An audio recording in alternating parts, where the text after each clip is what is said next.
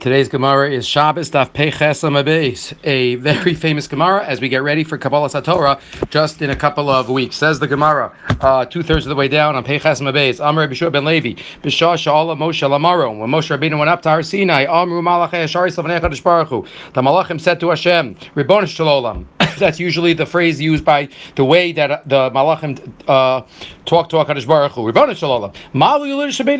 What is this human being doing in heaven? This is our turf. Amar lahem lakabel Torah, but he came to get the Torah. Amru lafanav, they said, Chamuda genuza, shegenuza lachat shameos v'shivin v'arba doros. The special treasure that was hidden with you for so many generations. Kodem sheniver olam, before the world was created. One of the 7 items created before the world. You're going to give this to a human being? This Torah? What is man that you remember him and give him the Torah? Quoting a pasuk from Tehillim. Hashem does not answer. He says to Moshe, give him back. Give it. You answer, Moshe. How could I answer? I'm scared. Maybe they're going to burn me with the fire that comes out of their mouth. Amarlo achos bekisei kvodi v'chazar lem shuva. No, hold on to my kisei hakavod and give him back a shuva. What does that mean? Such an amazing imagery. You know, it's like hold on, Moshe Rabbeinu holding on. What does that mean? You look at the Minchas Ashran, the Yetze, he has a description of what that means. But give him back, give him a shuva, quoting a pasuk. So finally, Amar lafanav Ribbon Shalom. So Moshe speaks to Hashem and then to the Malachim. Ribbon Shalom, Torah shatan nosein li maksiv be. What does it say? What is the Torah that I'm holding? Anochi Hashem Elokecha. Asher hotzeisecha me'eretz Mitzrayim. I took you out of Egypt. Amar lo, and he turns to the Malachim. LeMitzrayim yeradatem. LeParo ishbadatem. Did you go down to Mitzrayim? Were you servants to Paro? Torah lo matei lochem.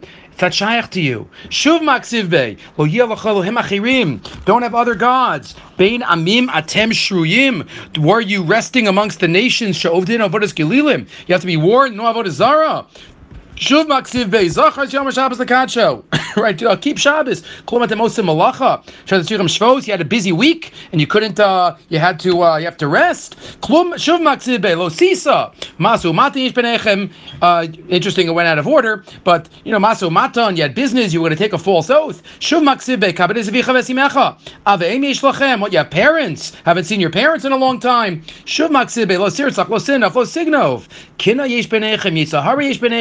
The mitzvahs aren't shaykh to you, Malachim. Miyad hodu lo HaKadosh Baruch Hu. Immediately they were moded to Hashem and give the Torah to the humans. Miyad kol echad ve'echad nasa lo oev u'masar lo davar. All the Malachim became Moshe's friend and gave him a secret. What was that secret?